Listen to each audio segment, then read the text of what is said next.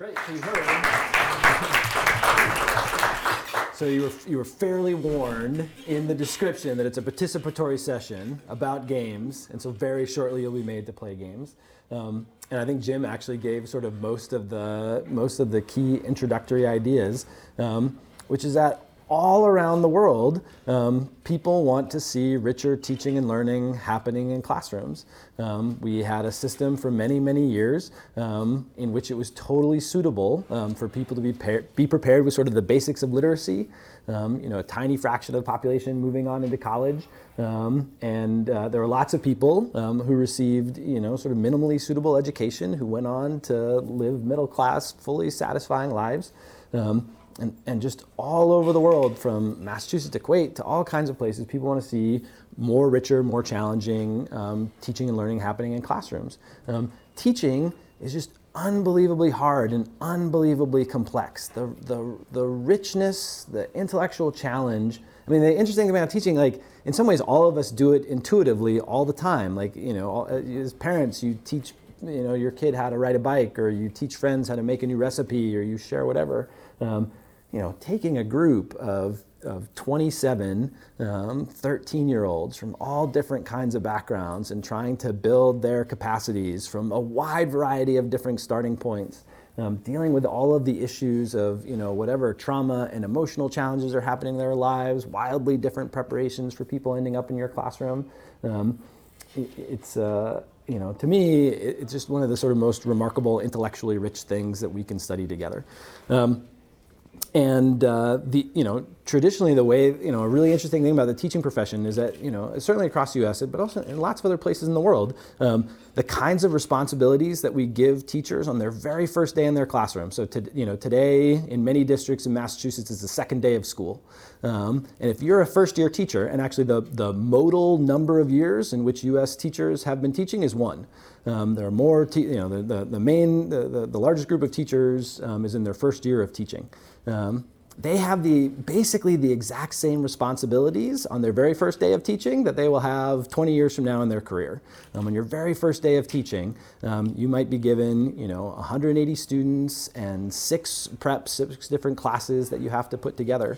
And the expectation is that, in some cases with pretty minimal preparation, a couple of years in a normal school or a community college, something like that, that would be suitable for you to prepare to teach.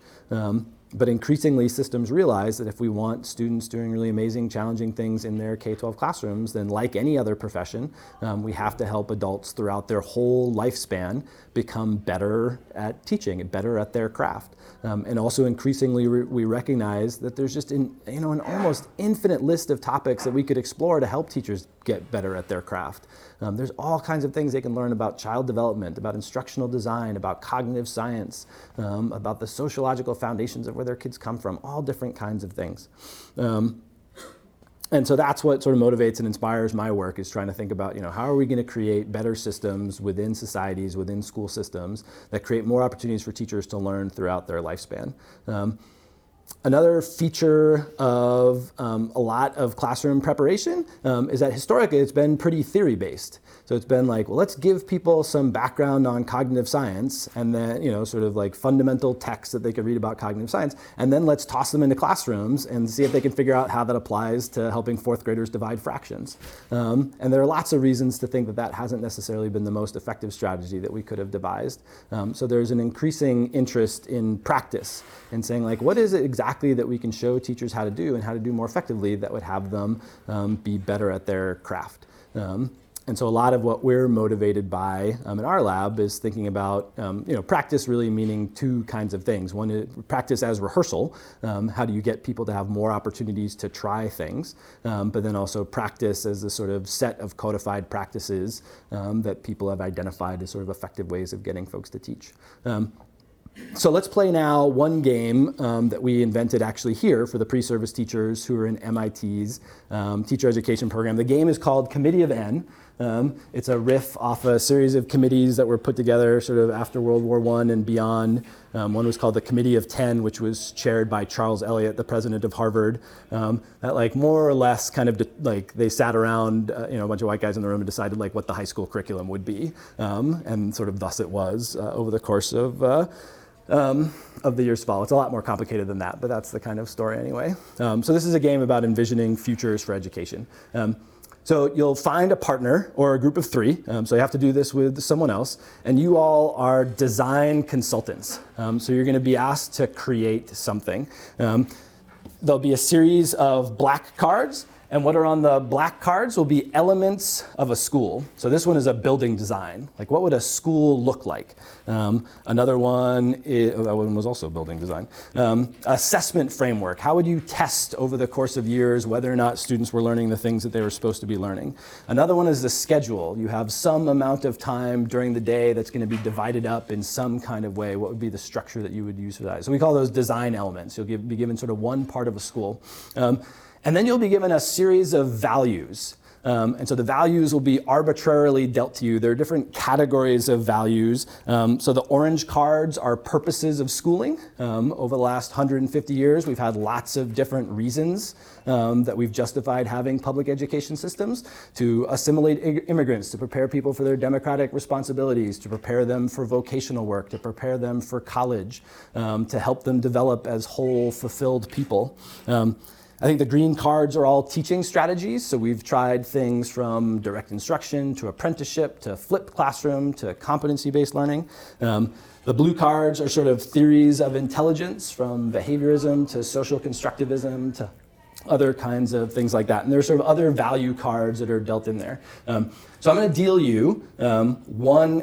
You can find your partner now and grab one of these sheets to work on. Can you guys sort of take one and pass it around? Each group kind of needs one. Yeah. The teachers are all the majority of the first year teaching. Is that a retention issue? Is that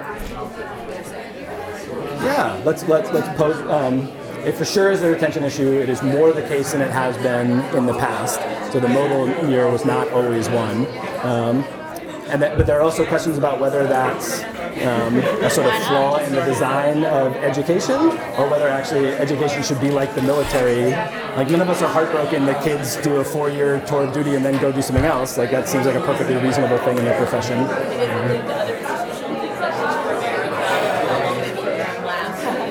Yeah, Teach for America is a very tiny. I think people are more concerned with Teach for America as norm setting rather than actually introducing the distribution. It suggests that what elites should do is teach for a couple of years, when we might be better off if we convinced elites that they should make a career out of this. Some of it is we take people into the administrative ranks much earlier than we used to, and that, depending on what you think, is a good idea or a bad idea. Okay, cool. Have you found a partner? Good. Sure, three. Yeah. Group up. This is great. All right, good. What you're going to do is you're going to get these 3 cards. You're going to write them down. And then one of the great things about this game is whatever you do is exactly what you were supposed to do. However you play this is perfect. Like, you can't get it wrong. In the middle of the page, kind of sketch out what you think this thing would look like, what features would. If you're asked to design a classroom, like, write out what a classroom would look like. If you're asked to design a bell schedule, write out what a schedule of things would look like. If you're asked to design an assessment framework, make some notes or schematics or draw it or bullet points or whatever else. Typically, don't worry about coming up with the best idea possible. Come up with the first idea that seems workable and sort of develop it and make some sense of it. But it has to be influenced by these 3 cards that you're going to be dealt in a second. It takes a little while for me to run around the room and deal the cards, but it's actually a sort of central part of the game to have the exciting moment of having the cards dealt. And as people are coming in, if folks in the back, if you can just adopt folks into your group and work with them, that'll be great. Yeah. Are we supposed to collaborate? Yeah. Do it individually? No. In your group of 3, the 3 of you sort of talk it out. One person draw. One sheet per group can be populated. And then as you get towards being done, and I'll sort of yell at you after about 10 minutes and be like, all right, it's kind of time to wrap this up. You can start marking out what you think sort of some of the key features of your design are. What are the key things you're like, this is going to be awesome. Like, when I go pitch this to the school committee, they'll be super happy. And if you really get good at this, you can give your solution kind of like a brand name and a logo. Like, this is, the blank classroom design, for whatever it is. And here's the logo of our company, which is going to sell these classrooms to things around the world. Does that make some sense? All right, while I'm going around and dealing out the cards, you can turn to your neighbors and introduce yourself if you don't know them and make sure you know all about them and their educational history, but I'll pretty quickly sort of make my way around. All right, cool. You guys are going to do a building design that's based on mastery, learning, and standards-based grading, on constructionism, and your goal is to prepare people for elite colleges. That's what your school cares about. That's what they care about. You guys are going to build a school that believes in constructionism, sort of Seymour Papers idea that we learn by building things. You believe in problem-based learning, and your school really cares about character education. Like, what would be a building design that embodies those values? You guys are going to build an assessment framework, like how are kids sort of tested, passed. You really believe in sort of Seymour Papert's idea of constructionism. People build ideas by developing them. You believe the purpose of school is to prepare people to be citizens, and you use a lot of flipped classroom. You use a lot of sort of do stuff outside or do stuff inside. You guys are going to make a bell schedule. Your job is to prepare people to lead whole and fulfilling lives. You believe in social constructivism, that people sort of construct their understanding in negotiation with others, and you care a lot about learners being central to their learning experience. So how would you allocate time over a week to sort of evoke and live out those values? No, you're going to be good at this. You're going to be good at this. Okay, awesome. You guys are going to build an assessment framework. Your school does hybrid and online learning. You prepare people for the trades, and you believe in Seymour Papert's idea of constructionism, that people develop things by making them. You guys are going to come up with a professional development. How do you train teachers in your school? Okay. You care a ton about assessment, about mastery learning and standards-based grading, so you care less that people get A's and B's and more that, like, they know how to add fractions, then they know how to subtract fractions, then they know how to multiply them. And you're working in a one-room schoolhouse, so there aren't that many faculty. So you're like in some super rural area where there aren't any other colleagues for your teacher to work with. Yeah, at least one. You guys are going to build the extracurricular offerings for a school. You care a ton about individualization, about assimilating immigrants who are moving into your neighborhood, and this idea of connectivism, which is that learning sort of is primarily formed through networks of people by connecting. Like, what learning actually is the theory of connectivism is learning is really building out nodes in a network. Like, the more people, the more resources, the more neural connections you make, that's what learning is. Extracurriculars to that school.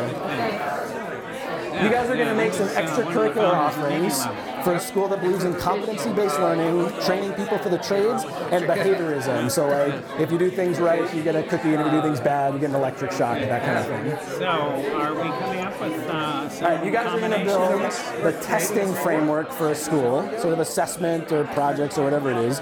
You believe a ton in community. You sort of try to have your teaching and learning aligned with the principles of cognitive science, and you believe in sort of student inquiry and having students having some choice, being able to explore things. Like, how would you evaluate students in ways that align with those goals? The way you assess. You guys are going to build a technology infrastructure for a school that prepares people for elite colleges, believes in social constructivism, and believes a lot in individual learning. So what kind of, like, devices would you buy, network structures, technologies, makerspaces, whatever else? You guys have to make the graduate requirements for a school. This is what you need to get out. You believe in behaviorism, so, like, you do things right, you get a cookie, you do things poorly, you get a shot. You believe strongly in community, and you're preparing people to be citizens in a society. So how do what would be like the right, if you could say, like, imagine like the student handbook, here's a list of what you need to graduate from here. All right, who's here, 2 or 3 or graduate requirements for a school that believes in project-based learning, tries to align with cognitive science, and believes that actually, like, it's pretty important that people have deep content knowledge in different areas. What would be a good sort of graduate requirements? You all are going to build a classroom, and obviously, like, there'll be lots of them, but you believe that students are blank slates who slowly over time have sort of imprinted their ideas upon them. You believe in independent study, and the purpose of your school is to have people become sort of whole, fulfilled, reflective, ethical human beings. You all are going to build the extracurricular offerings, you three, for a school that believes in community, that cares a lot about preparing people for colleges, and like test scores and achievement. You guys are going to build a technology infrastructure for a school that Seymour Papert's constructionism, whole purpose education, and you have a whole bunch of immigrants that you're trying to assimilate into your community. Yeah, something like that. Yeah. All right, you want to do it on your own? You want to do it with these folks here? All right, awesome. You're going to build a classroom building. Can we have one of those extra sheets? Awesome. There's in situated learning, which is sort of like a model of apprenticeship.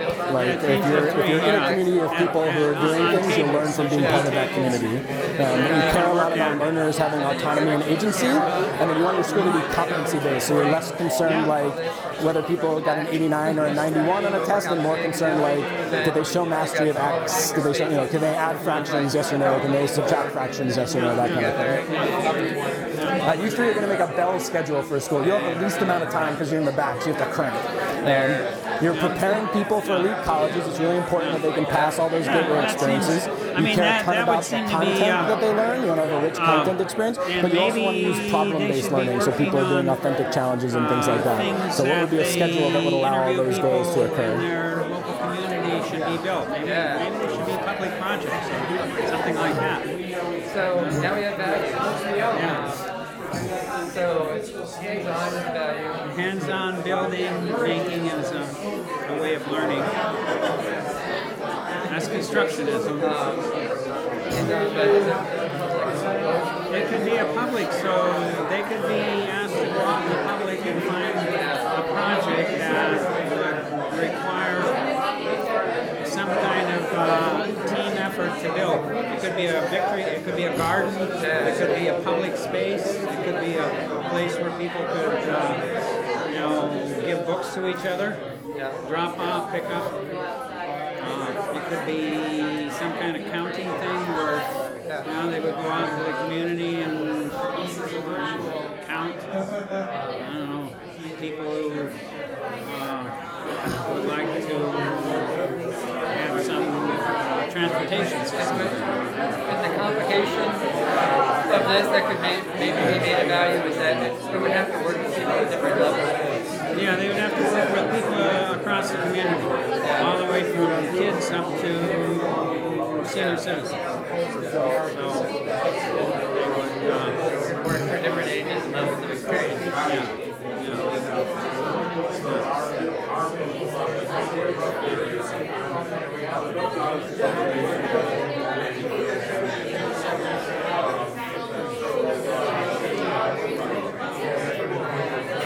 And an assessment framework could be self-assessment. You could say, these are kind of projects that people are engaged in making with other people. So part of the values that kind of be extend into the community. It'd be something. So that could be a classroom. That would be a very reasonable classroom to have in a junior high school or high school. We're gonna work in the community.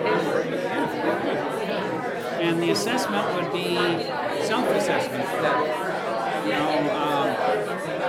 Some way of explaining how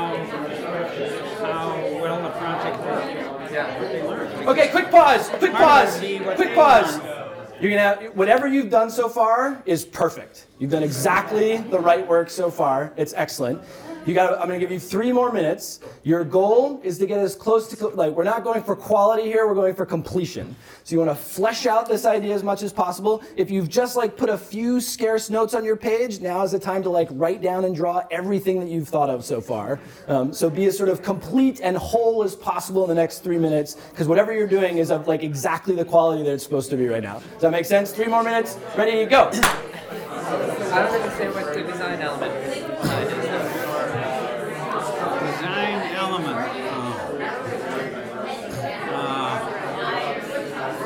I would say educational design. I'm not sure what the terminology is.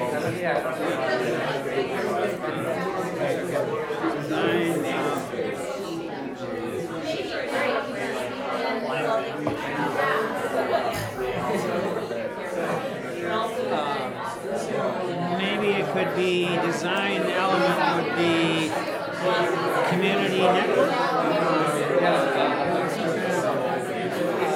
Network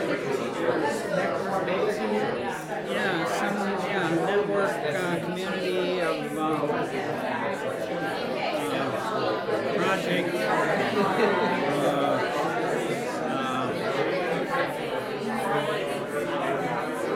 A project community. We could call it a project community.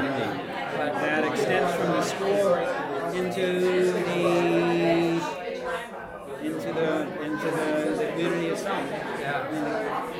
Schools are part of communities, but sometimes they kind of are. They exist in their own world outside of the community or alongside. So this would be an effort to bring students into the community. So the design element would be community participation. Community participation in project. Obviously, I'll be reading this aloud if we have to, because we can read it. I have no idea whether. So I like community participation. I like that design. It's just a great name. It's like community makers.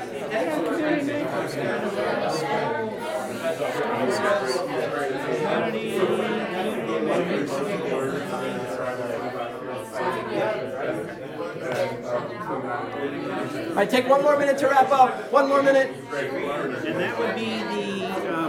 So this is a way of becoming vocational. Is a way of learning within a community.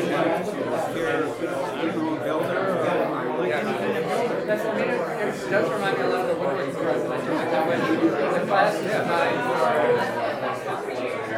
different experience levels, maybe forced the workshop but people have a lot of experience with it, which may basically for excellence. If you were struggling with something, Okay, come on back. Come on back. All right. Stop working. Stop learning. Stop participating. Participation's over now. Is there a group that had 3 cards that you felt like really fit nicely together? Like 3 things that were sort of aligned with one another, made some sense together, were coherent? Can you guys in the back talk a little bit about what your cards were and what you built? Sure.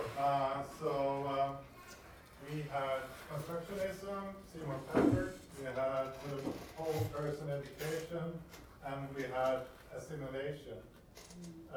So to us, this became, and then technology infrastructure. So to us, this became an initiative very similar to the board from Star Trek. Ah, nice. Yeah, good. So basically, we are doing whole person education by replacing parts of ourselves with technology. We're assimilating, that needs no explanation. But the point is, this is not a board that comes and visits us and assimilates us. It's us doing this on our own. This is a way of assimilating with each other. Everybody is a visitor or an alien in our trip to the future. And it's constructionistic because, or constructivism because we are creating this together. That is the learning process, creating the technological infrastructure that we are becoming part of. It's fabulous, really good. So, and your website is like friendlyborg.org or something like that? That's really good. Instead of the old slogan, we are the board, we're using, let's be the board. Perfect. On the scale of like kind of directly influencing the kinds of things that happen in schools and teaching and learning and totally out there, like you very successfully went towards the totally out there side of the spectrum.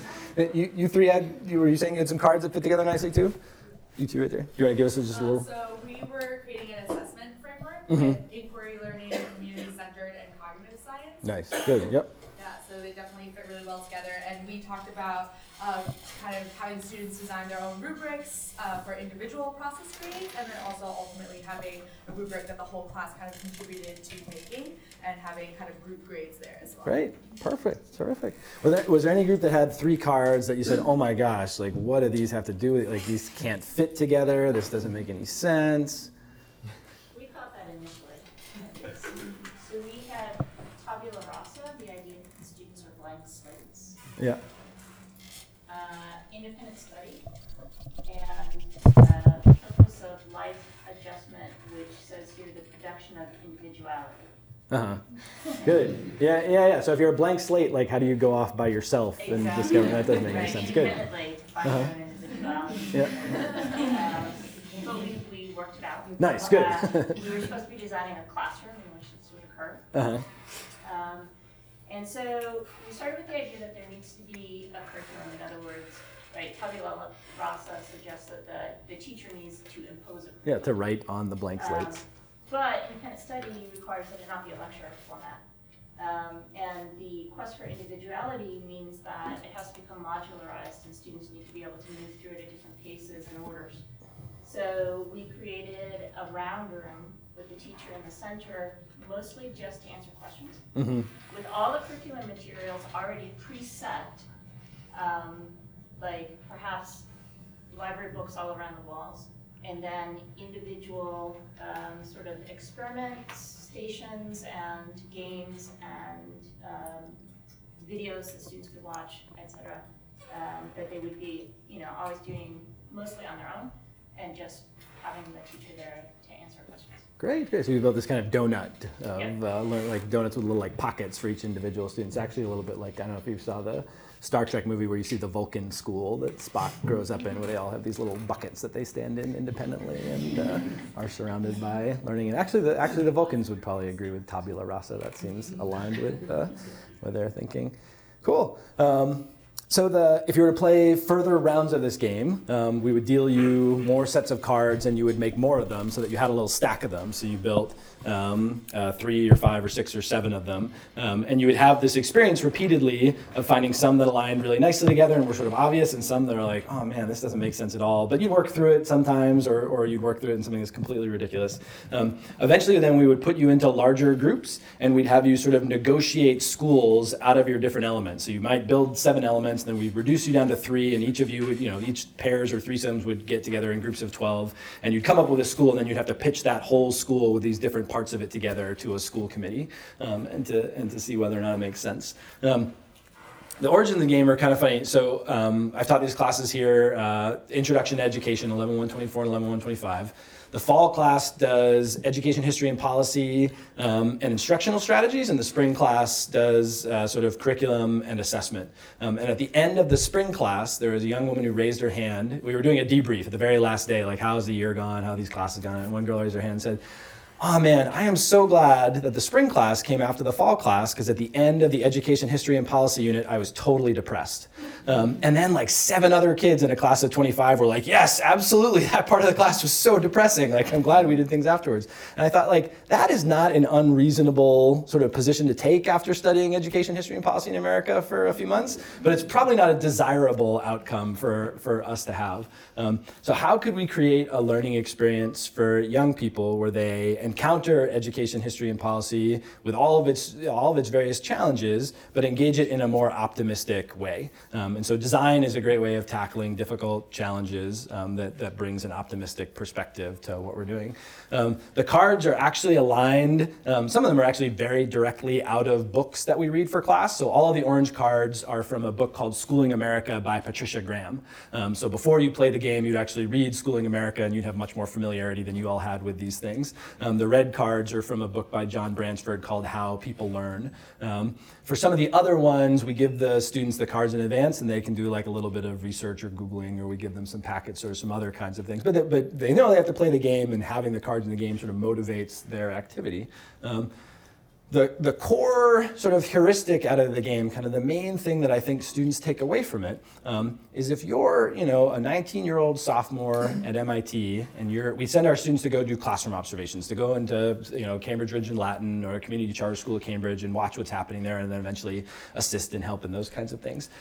School looks sort of fixed and deterministic to you. It looks like that school has been the way school is forever, because like that is just the natural order of things, and how could there be another way that school is? But part of what we try to teach students of this game is that everything you see in a school was designed.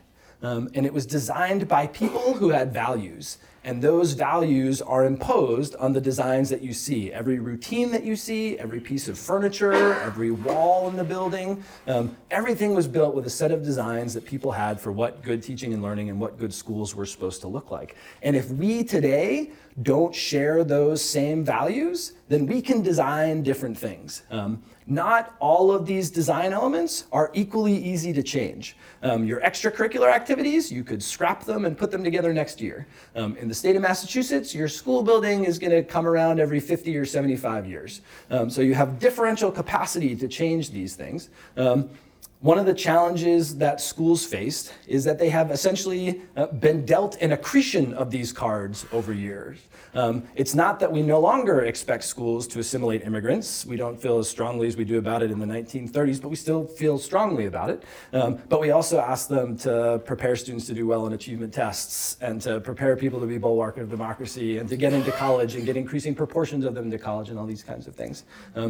There are some schools which are, and so if you go into a school building and you see people playing cards that like are contrary to one another or don't make sense with each other, or you see this all the time where schools say, we're gonna get totally into problem-based learning, like, inquiry, this is gonna be our thing. And somehow we're gonna make that work in 7 37-minute periods a day. And it's like, your schedule doesn't have a problem-based learning card behind it. And that's why you're finding it so difficult to align with your curriculum.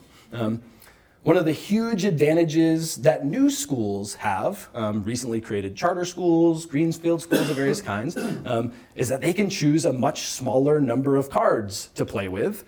They can hire only people who believe really passionately in the values of those cards, and they can keep things much more sort of coherent and tightly arranged. So the people that we send out to observe the Community Charter School of Cambridge find that it sort of has fewer values in play and that are being arranged as a relatively recently created school with a pretty coherent framework than Cambridge Rindge and Latin, which the city of Cambridge has asked to do all kinds of things for many, many different kinds of students for many, many years.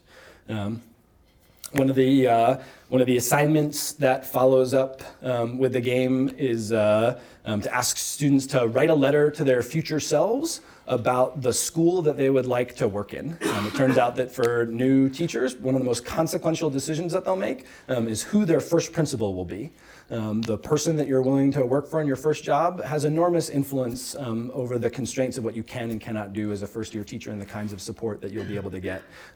And there are lots of good principals that are out there, and there are also lots of good, really different principals that are out there. There's lots of different ways to be a good school, and this sort of evaluates that. So one of the fun things for us about this game is that we find, months later, kids in class or in their final essays will just use this heuristic of the values that are underneath things, the cards that I saw in play.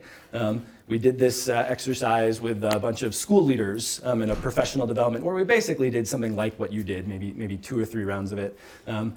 And one of the most memorable pieces of feedback was a school principal was like, we were playing a bunch of cards and, I would play something like, I'm not that interested in this, I'm not that interested in that. And I'd play others like, I'm really excited about this, I'm really excited about this. And then I realized, in my day-to-day job, I always have to play the cards that I'm not that excited about, and I never get a chance to play the ones that I'm really fired up about. And that was a powerful insight to her about how she was being constrained and how she could evaluate her time. For those of you who are game design nerds, you have basically played a version of the tarot. This is sort of like tarot for school design. What tarot cards do is they give you a series of constraints around storytelling, and then you tell a series of stories about the future that make you reflect on what kind of futures you would like to have and what kind of futures you would less like to have. So you didn't play with death and some of those other kinds of things, but you played roughly the same. If there's a game that has a mechanic that's most similar, it's probably that one. I'll give you some more sort of whole context of how this fits in a larger research program, but are there other questions that people have or reactions or thoughts or?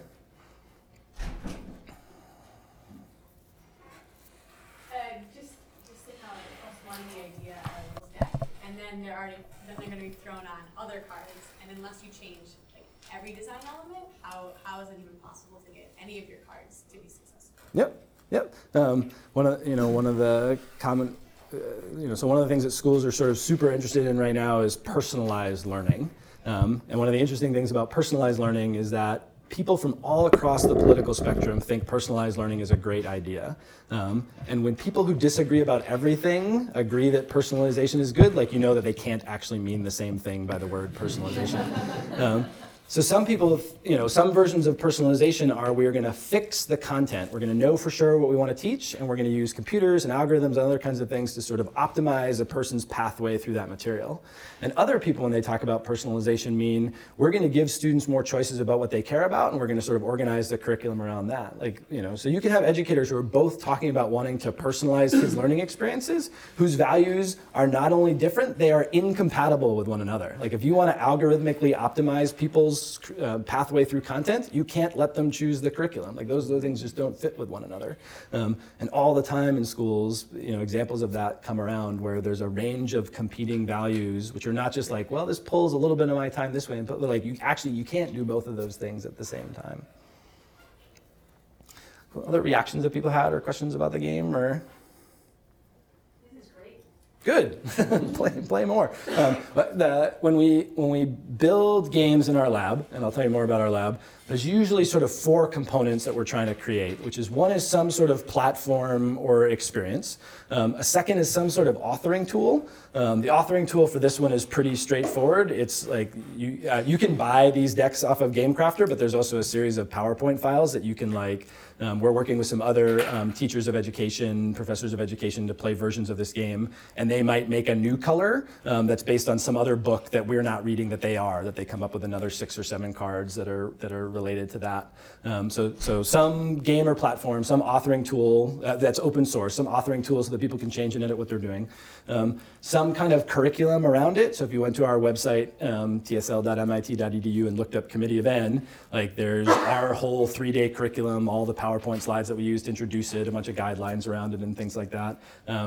And then we publish stuff about our work, so that we surface sort of design principles and other kinds of things, so that if you wanted to make something like Committee of N but different, then you would know what our thinking was. And in various cases, we're trying to come up with sort of evidence of efficacy, what kind of evidence can we come up with that when pre-service teachers use these learning experiences as part of what they're doing, they're actually better teachers because of it. The easy things, and I'll get into this more, for us to measure are things like, how does the game change their behavior within their sort of teacher learning program? We have a partnership with West Virginia University, and was talking to a faculty member there who's going to use this game in her curriculum. And she has this really cool assignment where on the first day of class, she's done this for years, she has students draw a picture of a really powerful classroom and describe what's happening in that classroom. And then she gives the students the exact same assignment 18 weeks later in the last day of class. And of course, the pictures are totally different from one another, and the rationales of what good teaching can look like are really different from one another. So one of our questions will be, when we get all those artifacts from the last week of class, will these heuristics appear in some kind of way in their writing or thinking about education? If they are, that gives us a little bit more evidence than what we're doing is sort of durable experiences of learning. Ultimately, for the things that we're doing, we want to find out that teachers who are prepared this way are in fact better prepared to be teachers and are happier or retain more, do better with their job, those kinds of things. And I've lost my screen, but you haven't lost me, so.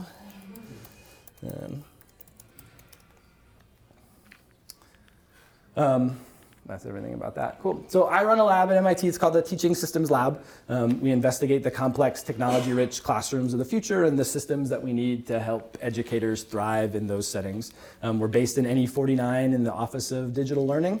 We're a super interdisciplinary group, which is really fun. So we have software developers and game designers and instructional designers and cognitive scientists and learning scientists and science educators and people who do all different kinds of things. A really cool thing about doing work in K-12 education at MIT right now is there's just a ton of people who have looked at the kinds of education that MIT has created for its students on campus and thought there are elements of that we would love to see, modified and implemented in lots of different ways. So there's tons of different philanthropies and foundations and individuals and organizations who are giving a lot of support to the work that we're doing, which makes it a really fun time to work here. Just broadly, we do 3 kinds of things. So one of the things that we do is we look at the intersections between online learning and teacher education. So like in the last year, We've created these 2 online courses called Launching Innovation in Schools and Design Thinking for Leading and Learning. Most of the sort of MOOCs that originally appeared were around technical subjects, and so these are around preparing professionals. It raises a really interesting series of questions, like most of what we want our school leaders to be able to do are deploy competencies that happen in real time, that are collaborative and are in particular settings, but we're teaching them asynchronously online, like in their pajamas at 11 p.m. at night by themselves. So trying to figure out how you learn in one context, but transfer that learning into other contexts is a kind of research challenge that we tackle there. We think MIT is a really cool place to sort of, the future is already here, but it's unevenly distributed, but MIT is the kind of place you see that first. At MIT, if you spend a bunch of time here, it becomes obvious that the field of biology has completely transformed in the last 10 years. That the sort of observational Linnaean biology that you and I encountered in high school is like rapidly being replaced by this computational engineering quantitative science. Somebody out there should build a curriculum for middle school students and high school students that prepares people for what biology is today. If you built that curriculum, it would be impossible to use in schools. There would be all kinds of regulatory and assessment reasons why people would say, no, we're supposed to do this other thing we've defined as biology, and you have to do that. But we're interested in some of those kinds of intersections where you could say, how could we create something new? And then what I'll mostly talk about today is we think one of the signature challenges in teacher learning is that most teachers spend some number of years in rooms like this with someone lecturing to them about theory and pedagogy.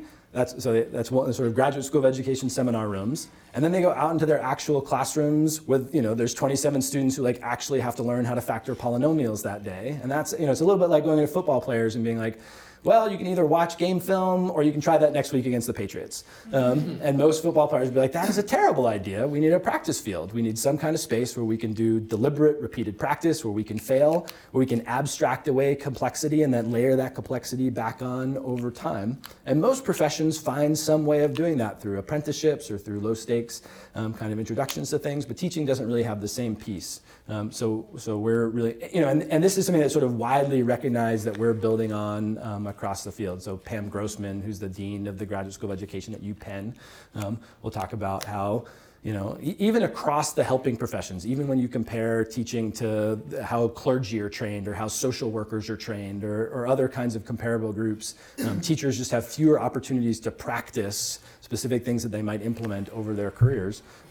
So we think this is sort of an exciting place for us to be exploring and playing within, both because it's widely needed and because it sort of expands our theoretical horizons, and because it turns out it's pretty fun to do too.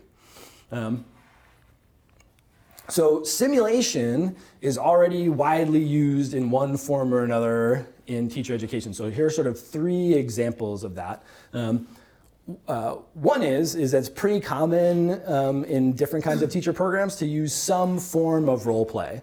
So if the 6 of us are in some kind of like teacher learning cohort, then we'll periodically go and one of us will be like, well, why don't you teach a lesson on fractions, and we'll do a 10-minute lesson together, and you 5 might be like assigned cards that tell you what kind of students you are and what kinds of characteristics you have, and then you practice implementing that. In some places, the way that those role plays are meant to be sort of expansive, sort of sparks for discussions about what good teaching and learning could look like. In other schools, there are actually pretty clear ideas about what good practice is, and there are beliefs that there are sort of right ways and wrong ways about doing things. So typically speaking, the sort of schools that organize themselves under the banner of no excuses charter schools are much more likely to believe that there is a correct range of teaching practices. And one of the best things that we can do for young teachers is not like have them discover how to implement, how to translate, ideas from cognitive science into actual practice, but just be like, no, there's better and worse ways of doing things, and we'll show you what the better ones are and make you stop doing the worse ones. There are a couple of teacher educators around the country who are interested in borrowing ideas from medical education. So pretty common in the training of doctors and nurses to have trained actors who get put in special rooms in the medical schools with their cameras set up and other things like that. And in some places, actually, like people will take their students from the education school and walk them over to the medical school and use those same rooms, sometimes use those same actors, except instead of having them be people that have heart disease, you have them be parents who are super upset about something that their teacher has said in class or things like that. and having them role play those scenarios with trained actors, record those scenarios, those kinds of things. They're really, really powerful learning experiences. They're also super expensive and time consuming. So if you're paying an actor X many dollars an hour to be able to do some kind of scenario, and you've got to run 100 students in a program through that scenario, then the time and logistical costs can go up. There are also folks who are interested in trying to create sort of whole technology simulations of classrooms. So that's a screenshot from a program called Mersion, which actually is kind of a hybrid of these things. So there's an actor who sits in a warehouse in Santa Barbara or something like that, who's trained to control those 5 kids and has an Xbox controller that can make the kids become happy or sad or throw things at you. That has voice modulation, so when he or she talks, it sounds different when it comes out of each of the 5 kids' heads. And you would stand in front of a television monitor with a Kinect that's attached to it, so it can sort of detect where you are and things like that, and try to basically simulate that experience. It's basically digital puppetry, kind of. So there's a lot of stuff that's already out there. We draw a bunch of our inspiration for the kinds of, we don't say, one of the things that these 3 things have in common is a lot of them are trying to create the whole situation of teaching and sort of replicate it as a full simulation, which we think is a totally reasonable thing to do. We also think there's probably many, many more ways of getting people to practice. Another way you could describe that is to borrow another athletic metaphor, most of these organizations are trying to create scrimmages, and we think it actually might be useful to explore genres of drills. So drills are typically not things that you would actually do in athletic endeavor, but there's some kind of transfer of skills that you learn that becomes relevant, and the constraints of the drill help you develop those specific practices. So you never actually play keep away on a soccer field, but playing keep away for a while helps you develop some skills in positioning and passing and things like that that are translatable to playing soccer. So a lot of the stuff that we're interested in with drills, and we draw a lot of inspiration from games because we see things that gamers are doing being pretty closely aligned to what teachers end up doing in their classroom. So there's a famous game developer named Sid Meier who made all these games along the top, like the Civilization series and Pirates and things like that. There's this great line that he says, games are a series of interesting decisions. Part of why you're having fun in games is because you're making decisions. And there are 3 characteristics of those decisions which are particularly prominent. One is that those decisions involve trade-offs. If you pick up your rook and move it somewhere, then you didn't get to move your bishop that turn, and that kind of hurts. It's exciting that you got to move your rook, but it kind of hurts that you couldn't move one of those other pieces. So you're making some kind of trade-off or choice in what you're doing. Oftentimes, your decisions in game spaces reflect some kind of identity that you either have in a durable way or adopting for a period of time. I can be an aggressive chess player or a defensive chess player. In role-playing games, you actually, I am the crafty wizard or I'm the aggressive ogre or whatever else, but there's some kind of sort of personality that you're adopting. And decisions in game spaces have real consequences for other people. Like when your rook takes someone else's pawn, part of why that's exciting is there's someone who lost their pawn, and that feels good. Teachers face a number of these analogies. So teaching basically has 2 parts. One is this sort of ideally kind of long, careful, meticulous planning. And then it is just this incredible cascade of decision making. When a teacher is dropped into a classroom, they usually have sort of 3 mental tracks that are playing at once. There's usually some type of content that's meant to be disseminated that they need to pay attention to. There's the relationship and reactions of the people in the room that they have to be attentive to. And then there's sort of the time and the space and the plan that's going on that they have to be attentive to, like how many minutes did we go through and things like that. Teachers are constantly processing and making a zillion decisions, over and over again. A student asks a question and is that a viable question? Is answering that question going to enrich our conversation? Would it be so good for that student that even though it's kind of a waste of time for the rest of students, I should answer it? Should I answer it in 5 seconds? Should I tell the person to see me after class? Should I say, actually, this is a moment for a great tangent to explore, every second? Teachers are making these kinds of decisions.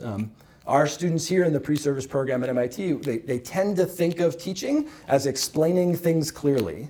Like that's the sort of model that they have in their mind. And then when they go back into classrooms and look at them really closely and see what's happening, they just see this sort of rich tapestry of decisions. And within those decisions, teachers are always faced with trade-offs. And most of those trade-offs relate to time. You know, if you have a 47-minute period with 27 kids in there, you are constantly faced with choices about how you want to allocate time and attention across those students.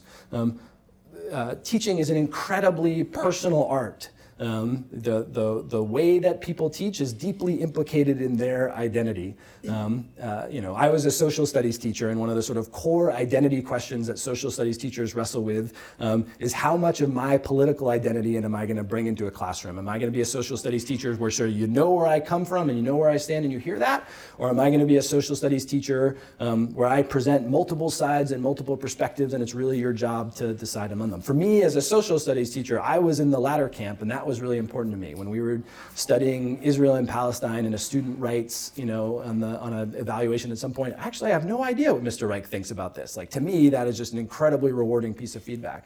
But there are other great teachers who you might write, like, you know, Mr. Reich's a Democrat, and you know exactly where he stands on things, but he's always free to let me sort of express my opinion. And then the actions and decisions that we make in teachers just have profound implications in other people's lives. So there's this nice parallel between the kinds of decisions that make games enriching, thought-provoking, challenging spaces, and the kinds of things that teachers are doing. Hey, Justin, quick question. Yeah. Have you seen any tie-ins to the world of master musicians? Just like the world of gamers has been very integral. Has there been any work looking at what makes a master musician and how some of those experiences can be... Yep, so there's a guy named Anders Ericsson who is a cognitive psychologist who studies expertise.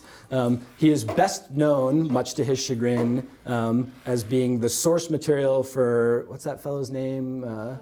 Malcolm Gladwell's 10,000 Hours. So Malcolm Gladwell's claim about 10,000 hours is kind of a perversion of Anders Ericsson's work. And it's actually relevant to some of this. So what he says is that actually, like, the number of hours of practice is totally the wrong measure, although things can take a lot of time. When people develop expertise, and musicians are a great example of this, they need to be able to do some performance. They need to be able to compare their performance to expert performance. They need to be able to notice the difference between where they're at and where the expert performance is. And then they need to be able to have specific feedback about how they can make progress from wherever they're at to the next step. One of the things that makes the training of musicians more straightforward is that, you know, like, we can come to consensus about what really beautiful music looks like and sounds like, at least within sub-communities, and then train people to progress towards that. One of the challenges, we can talk more about this as we go on, one of the challenges that we have in teacher education is that there's not that often same level of consensus about what good performance looks like, particularly good performance vis-a-vis a particular kid in a particular situation in a particular moment. So Anders Ericsson has been doing a bunch of work with teacher educators recently, asking, like, well, what are going to be exemplars of excellent performance that we can use? How can we have people do demonstrations of their own performance? And then how can we sort of compare that gap and iterate towards that? Practice spaces might be one place where we can have people do mediocre performance in places that don't harm children. We think that some of the people who adopt our practice spaces are going to be ones who believe really strongly that there are kind of right answers and that we can iterate towards those right answers. There might be other folks, and this would sort of destabilize Ericsson's view, you know, where the craft of teaching is like simply too situational. Like, what's beautiful music in one moment is actually not beautiful music for another kid in another moment. Musicians, I think, are another great analogy, and there's some specific ideas about what good practice looks like that we can think about in the development of our practice spaces. Cool. Continue to interrupt. I have this old joke that when I did my doctoral work at Harvard, and whenever I gave a talk at Harvard, people would, like, very politely, you know, wait for 45 minutes until the thing was over and then ask questions. And then when I gave my first talk at MIT, I got a question on the title slide. And I appreciate the questions on the title slide. We think one of the ways that we can explore this space is by trying to make a bunch of these games in a bunch of different genres that approach a bunch of different areas. Meta Rubric is a game about building assessments. Balder Math is a bluff the judge game about looking at student work in mathematics. Eliciting learner knowledge is a game about trying to understand student misconceptions. Motivation Station is a game about trying to understand and apply Principles of Motivation Derived from Cognitive Science. Teacher Moments is probably the game that we have which is most simulation-like, where we immerse people into short vignettes of challenging moments in teaching circumstances and we make them respond. So part of our effort is to have a range of these different things. And I would say, to some extent explicitly, at least in my own head, I don't think for anyone in the lab, but one of the sort of like, anytime you hear someone describing an argument, a useful question is like, what are they arguing against? And there's a little bit of a sort of argument against that, like, the way that we would prepare teachers is that there's a bunch of knowledge they're supposed to have, and if we just pour that knowledge into their head and assess it using some kind of conventional means, they'll be able to represent it. That we think part of the challenge of really enriching, particularly online education, is trying to find a wider variety of instructional designs and assessment techniques that we could develop. So the game that you played was a card game, and we often develop things using cards and pencils and paper because printing paper is a lot cheaper than writing code, and it's easy to rip up and those kinds of things. But there's probably some moment in the life of Committee of N where we'll try to play around with other ways of making it more digitally mediated, in part because actually the field of teacher education is increasingly becoming online and blended.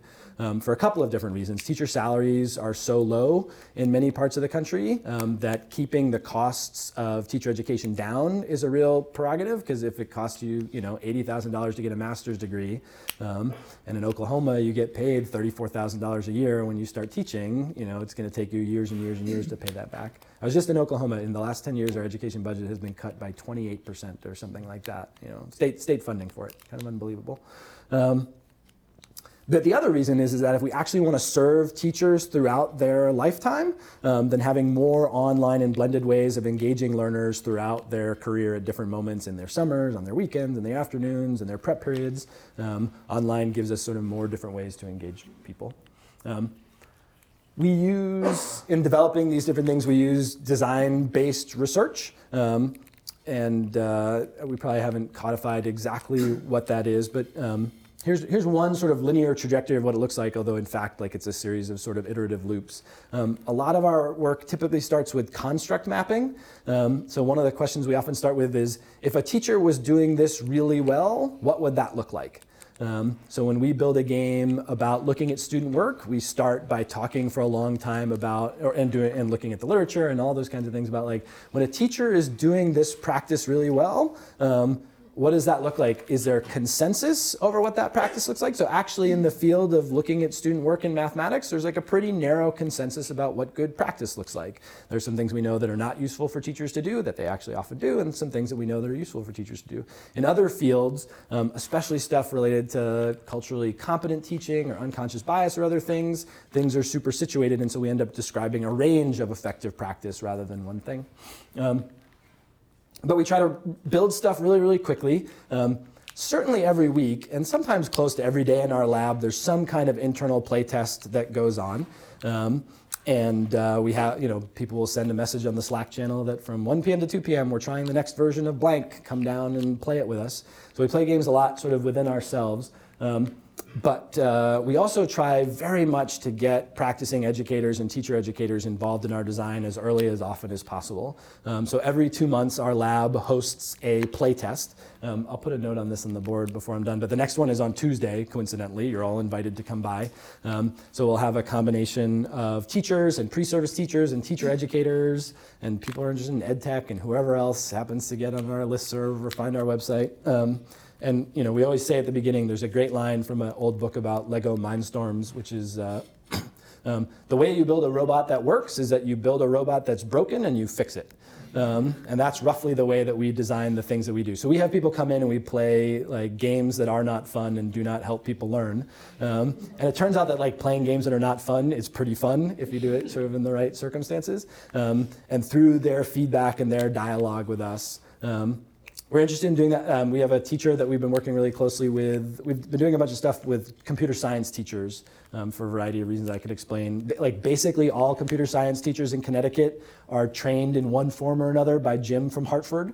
So we've gotten to know Jim in Hartford really well. And he's really excited this year about having his students develop some of the scenarios for some of the sort of interactive case studies things that we're doing. So he's going to have his kids design scenarios that they think computer science teachers should be challenged with before they become computer science teachers. So we find all kinds of ways of getting kids and teachers involved in what we're doing. After we think things are sort of sufficiently unbroken in our lab, we try to put them out in the field in various ways. We have our first this year partnership with someone who's going to implement multiple of our practice spaces. So there's this professor at West Virginia University who's going to do 4 of our different things over the course of the semester and collect data about the experiences there. We had a big partnership with Code.org where we have a variety of things that we've been done with them. They are sort of the largest trainer of computer science teachers across the country. But we sort of work with anybody big or small that's willing to take some of our things and play with them and then share some data with us about the kinds of experiences that they had and how we can improve them. Quick question, is one of the goals to get the idea of teacher practice space located inside of a school or inside of a district, or is that where? I mean,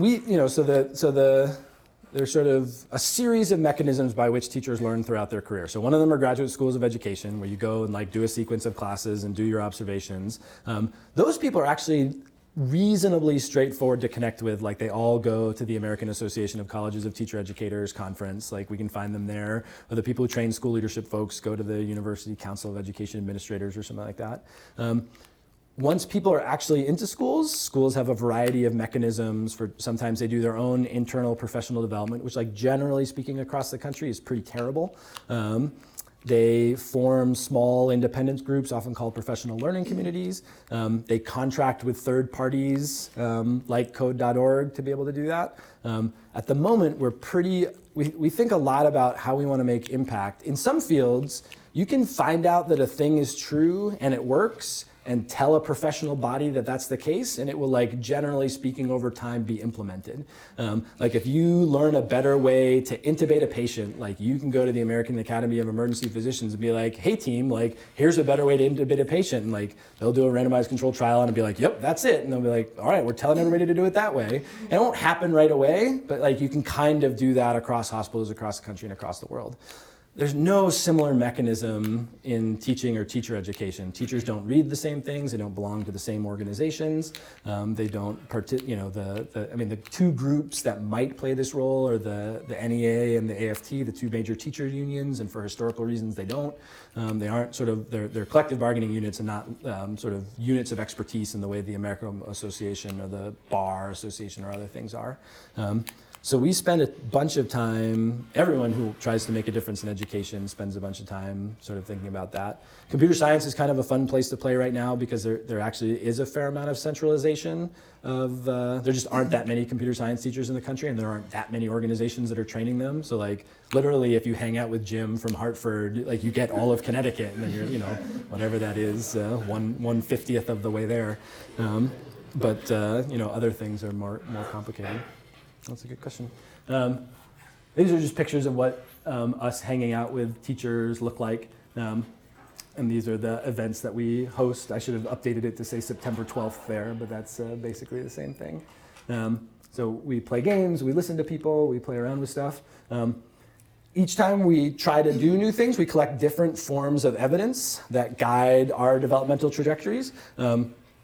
In the earliest phases of our work, we are not at all rigorous about how we collect evidence. We take a lot of subjective impressions. We go with our guts. We have people tell us whether they like it or not, and we sort of follow that. By being not rigorous early on, we can do really fast iterative design loops. The closer we get to field implementations and sort of larger scale field implementations, we hold ourselves sort of more and more accountable to collecting more and more rigorous and objective forms of evidence that we can evaluate to see whether or not things are working.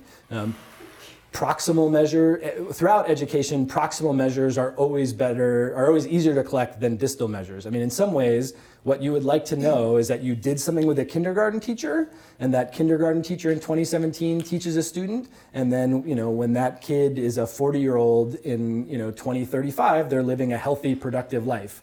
You can't do a lot of design loops over that period of time. And so the sort of smaller things that we use are, teachers' subjective impressions of what they're learning. We're starting to do some more stuff with sort of classroom observations, what we can see people changing their behavior.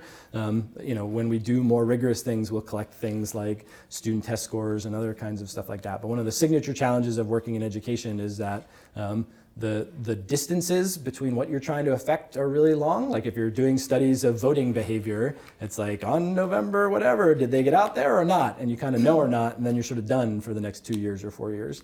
The things that we look at try to take a long time, and so we make choices and compromises in what we collect and examine. Most academic education articles are pseudoscience at best. There's never any controls. We did something and something happened, but we don't know if that's better or worse. The next question is, do you ever systematically study bad teaching? Certainly discussions of bad teaching come about a lot in what we're doing. Like as we're construct mapping, we sort of ask ourselves questions. You learn much more from watching a really bad teacher fail than from watching a virtuoso that makes it look magical. Yeah, in all kinds of stages in between. I mean, I think a lot of people would describe the kinds of design-based research we do as sort of pseudoscience, in the sense that in the sort of earliest phases of what we're doing, we typically don't have a lot of controls. We take at face value a lot of self-reported data and things like that. We tend to make multiple changes simultaneously. We say we're trying to create a complex learning ecology for people, and to make it work, we're going to move their entrance, some things they do in the middle, how they do at the end, all that kind of stuff. There are a lot of cognitive scientists who would look at our work and would say, if you want to have any idea how mechanism works at all, you can only change one thing at a time. And if you're not doing randomized control trials where you're evaluating, a control group versus a treatment group, then you have no idea what you're looking at anyway. And so those are the kinds of critiques that might be laid on what we're doing. Our sort of compromise among that is to say well, actually, there's different kinds of really effective methods that are used at different parts of developing ideas in quality education. And we think the virtues of being able to iterate quickly, sort of outweigh some of the more sort of careful, rigorous things that you might do at later stages. But we haven't really gotten there with many of our projects, but we're committed downstream to employing, the most rigorous evaluative techniques that we can to make sure that the worst case scenario is that teacher educators and teachers are playing our games and having a good time and telling us that they're really fun, and they're either not helping or negatively affecting or wasting people's time. So somehow in our trajectory of work, we have to sort of bridge that. I'm curious about your organization, the way other organizations might be. Are there commercial organizations that do the type of work you're doing, or is it best that universities? So there's Mersion is one that I showed you, which is a university spin-off. So the people who are building this thing, and part of how they want to monetize it is not only to use it in classrooms, but to use in other kinds of things. They've also had partnerships with Educational Testing Service. They want to develop a series of assessments that in order to become licensed as a teacher, you would have to perform in certain ways within these standardized scenarios. So somebody's very successful, say in OLAP, and wants to go commercial with it. How do they get the type of support how does an organization like that go out and get support? So, they're grant funded to begin with, but what they will eventually have to do is do marketing and sales and education, which is notoriously one of the most difficult markets. Particularly if you want to sell to schools, there are 50 states and there are 15,000 school districts and there are about 130,000 schools in the country. Each one of them has their own procurement rules, their own practices, people with different titles, different kinds of things to engage in. It's one of the things that you see in the sort of education, ed tech startup economy, is the desire to sell things directly to students, directly to teachers, directly to parents. And the reason is if you want to like edtech startups, you're like 2 software developers and like, someone who knows something about all kinds of things. You probably don't have the funding to start with to build a marketing team that can go to 130,000 schools and 15,000 school districts and learn each of them and compete against Pearson and Macmillan and those kinds of things against them. So textbook companies have still a big portion of this market. Textbook companies and trade presses as well. So there are organizations like Solution Tree. Like if you thought you had some really good idea, you think a great thing for teachers to do is to organize into professional learning communities, and you write a book about that. Your name is Rick DeFore. You publish the book through Solution Tree, and then Solution Tree will not only sell your book, but will sort of sell your services as a keynote speaker, as a consultant. They'll hire sub-consultants who will like be trained in your methods to go out to other places. That's sort of another mechanism for disseminating. There's very little of that. There's a lot of that sort of in professional development to schools. There's very little of that in teacher education, in part because of norms of academic freedom that sort of create these barriers against commercialism and things like that. But we think about all that kind of stuff because we want to change the world. We don't want to make like rinky-dinky things that 6 people think are neat. We want to make really good stuff that gets widely adopted. I have a background that when I started teaching, I was not by any means the first, but was relatively early to be in a one-to-one laptop classroom. So a colleague and I started this consultancy called EdTech Teacher, which works in schools and districts across the country to do professional development and online learning and things like that.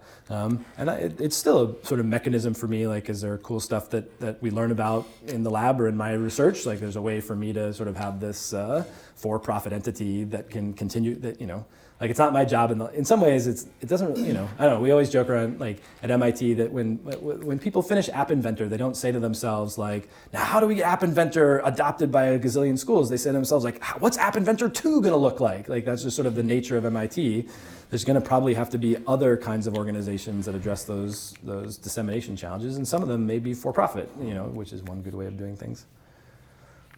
You talk a lot about how teaching as a profession is challenged because it's so decentralized and there's these norms of academic freedom that make it hard to adopt best practices like a lot of other professions have with professional associations and standards and everything else.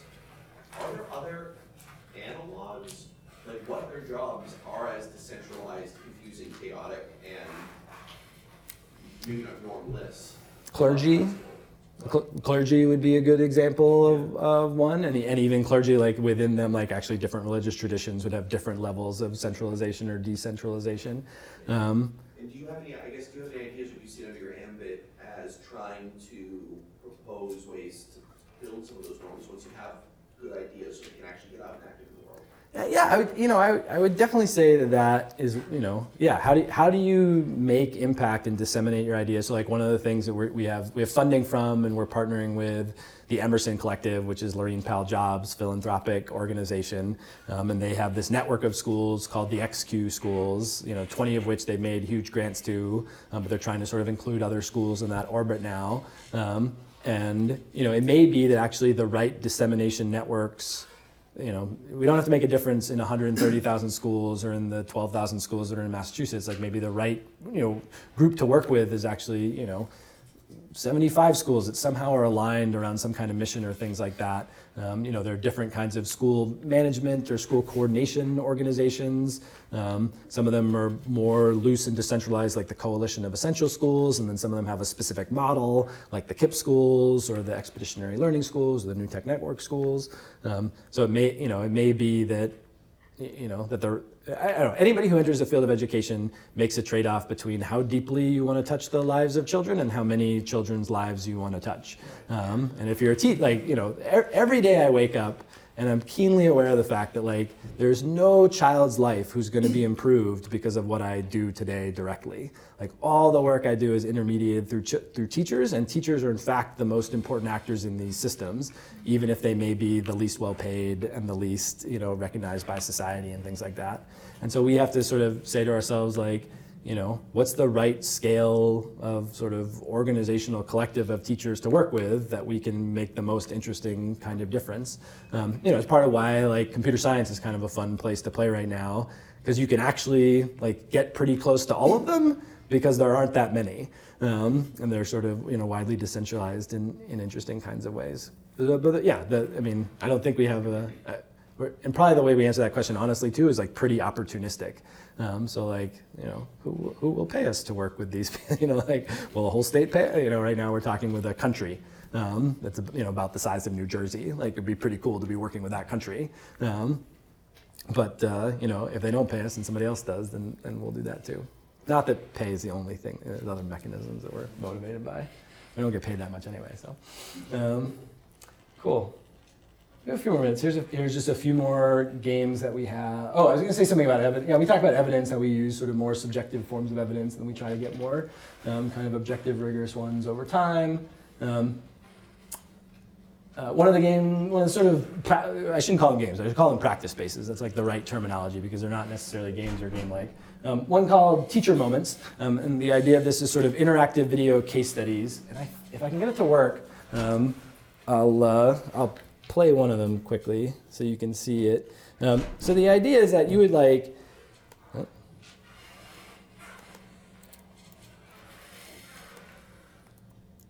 one risk of working in things in perpetual beta is that it might not work, but we'll try.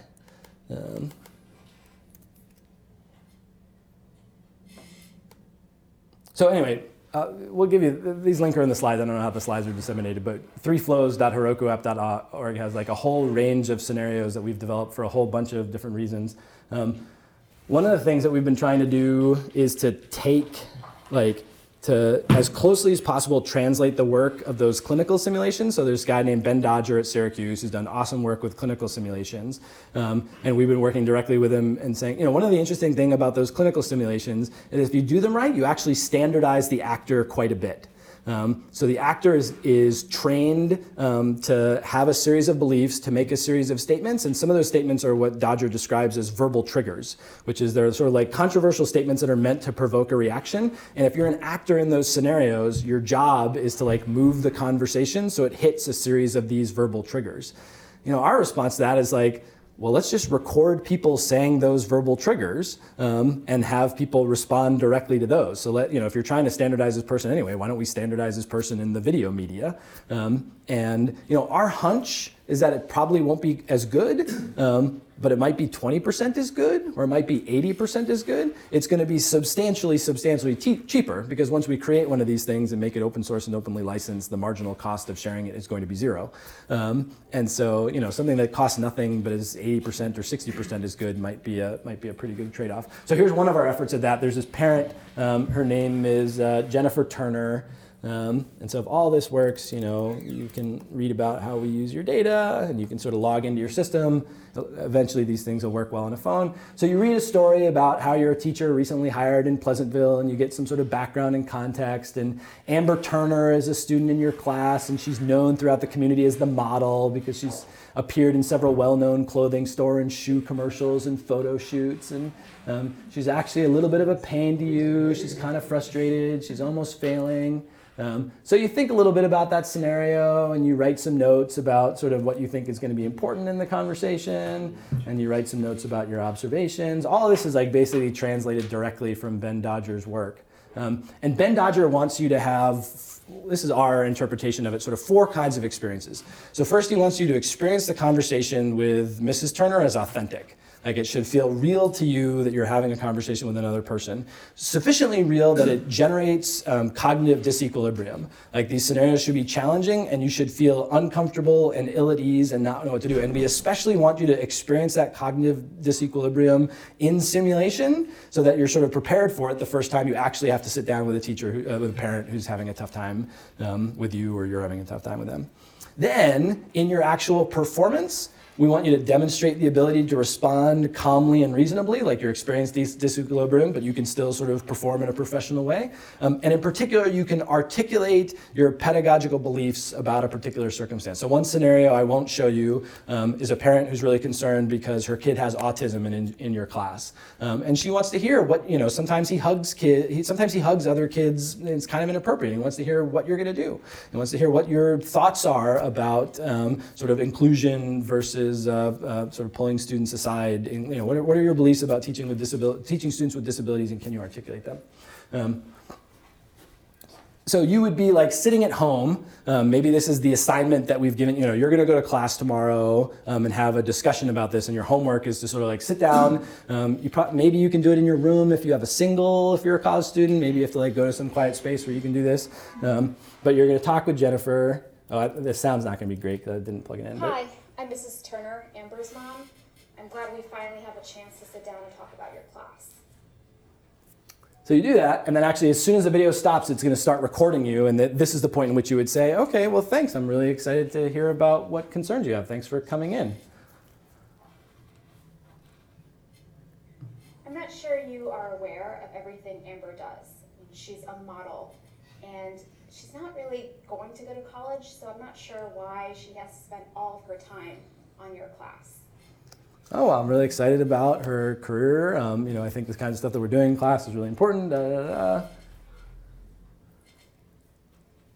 was a teacher once, actually. I know you're new here, right? So I don't understand why you have all these kinds of assignments in your class. They just seem unnecessary, especially because this is a regular class, right? It's not a AP level class or honors level class. I'm not sure I understand why you have such a high bar for what you expect these kids to do. Good. And so over the course of some number of these videos, let me see if I can get it to pause, because she's just going to keep kind of harping on this. Well, I think your approach is wrong. So all of that data, all the recordings are then recorded, and we're experimenting with different kinds of things of doing to them, whether we immediately pass them back to students or we pass them back into peer groups. We have students at the end of this, they'll write some reflection questions about how those conversations go, and then they'll come back together. The approach that we've developed here maps pretty closely onto what Ben is doing in Syracuse in live circumstances, and so we're excited to start comparing how our experiences are different. In our early analyses are like, kids find these things to be like pretty trippy and pretty disequilibrium producing, that they actually, they describe their conversations with Mrs. Turner as being provoked, as feeling offended. The funny thing is Rupal, who's our actor here, is like the sweetest woman you've ever met, and it's told like, it was kind of remarkable that she managed to create this character out of her own personality, students, we go through all the recordings, and students in fact do like have conversations with Jennifer that have these sort of reasonable back and forth turns behind them, and that they often find themselves challenged to be like, oh, why do I think this class should be rigorous? Like, what is my justification for that? How would I explain that to myself or to my students? What do I think the role of, how do I think I should integrate a student with autism? Like, turns out I actually don't know that much about autism. Maybe I should have. I'm going to have a student with autism in my class. So the ideal set of circumstances is that students, is that learners who are participating in this get a chance to engage with these challenging circumstances. It's very unlikely that a teacher doing a pre-service teacher doing classroom observations would actually engage with a parent. They're always going to, the first time you engage with a parent, like an angry parent, like there's no practice. Like you're a professional teacher in your first year of teaching and you've done something probably wrong that has made a parent angry. Can we help you deal with that in advance? There's a whole nother body of work that we're doing with this around unconscious bias. So a series of scenarios which are meant to describe sort of marginalizing behavior among students or towards students, and to see, what teachers notice with that.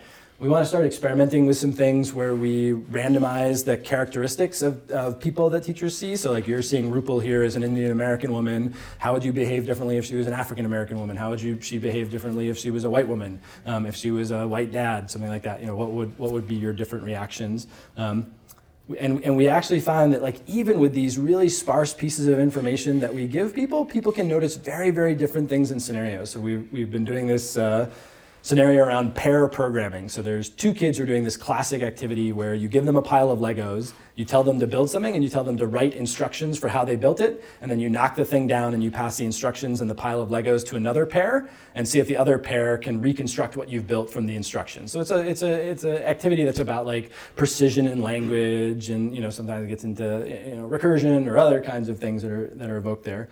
So we created a scenario which for us has like pretty obvious marginalization between one student and another. There's one student who sort of takes over doing all the work and then eventually says like, why do I have to do this? I already know how to do this. Can't this other kid do it himself? And even with relatively small groups of teachers, they see really different things in those scenarios. So some teachers will look at that and be like, hey, like there's some really problematic behavior going on. I need to intervene. Some of them would say, man, we really need to help this kid get motivated. Like, why is this kid disengaged? So they make attributions that the kids, the student who's not doing as much work, their lack of motivation is because of some intrapersonal problem rather than because of the context of the scenario. And then actually there are some teachers, particularly some from private schools, who looked at the scenarios and said, man, we really got to help that kid who's like not being sufficiently challenged. Like, how do we make sure that person can sort of like, basically the student who is doing the marginalizing behavior is like, how do we help that kid go even faster? So even with like really pretty sparse amounts of information with the scenario, we see that people bring different challenges to it. One of the things that we've found pretty helpful about doing this around sort of culturally competent teaching is that if you have generalized discussions about what good behavior is, like you can have conversations that like achieve sort of satisfying platitudes pretty quickly. When you talk about the specific decisions that you have to make, when there's a Latina girl who wants to drop out of a computer science class, and you have to say like, how hard am I going to try to recruit this girl? Like, because there are structural situations that are preventing her from being successful, or like maybe she just like legit doesn't like computer science and just as an individual, regardless of her background, should be able to drop. How do we sort of resolve or think about those kinds of challenges, putting them in the context of like actual decisions that people need to make, changes the context. So let me go back to, I need to let you go. Maybe the last thing that I'll say about it is that the kinds of things that we examine. One of the things that we're finding, which is kind of interesting, is that they have a range of authenticity. The closer that we get to getting like actual practice of teaching, sometimes it just feels like sort of tasks or work to people. And then there's this space where we're doing things sort of like Committee of N, where like you would never, like in your job as a teacher, you'll basically never do the thing that Committee of N is, but it's pretty fun and playful and gets you thinking in different kinds of ways. It sort of feels more game-like to us. And there's this sort of space of simulation that's in between where you're doing things that like feel kind of playful and relevant and sort of like what you would do with teaching, but not exactly the same way. But that's one of the sort of core dilemmas and design constraints that we're playing around with. Like, how much do we want, what are the affordances of learning experiences which are playful, which are different, but don't directly translate into teaching and learning work? They end up evincing heuristics like, think about the values that are behind things, versus practices that look more like simulations that are a little bit less playful and game-like, but have you practicing particular kinds of circumstances. Cool. So maybe that is the thought that I'll leave you with as we hit our 6:30 hour. But if people are more interested in this, I'm totally happy to hang out and answer more questions. The last thing I'll put on the board, if you want to come and hang out with us on the 12th, you go to tsl.mit.edu/playtest. And come hang out with a bunch of teachers with us. And then if you want to see sort of all the games and all the things that we're working on, if you go to tsl.mit.edu/practice, that's kind of where the everything is archived. But thanks for playing with me. Thanks for asking some good questions. And thanks for hanging out for the first colloquium of the semester.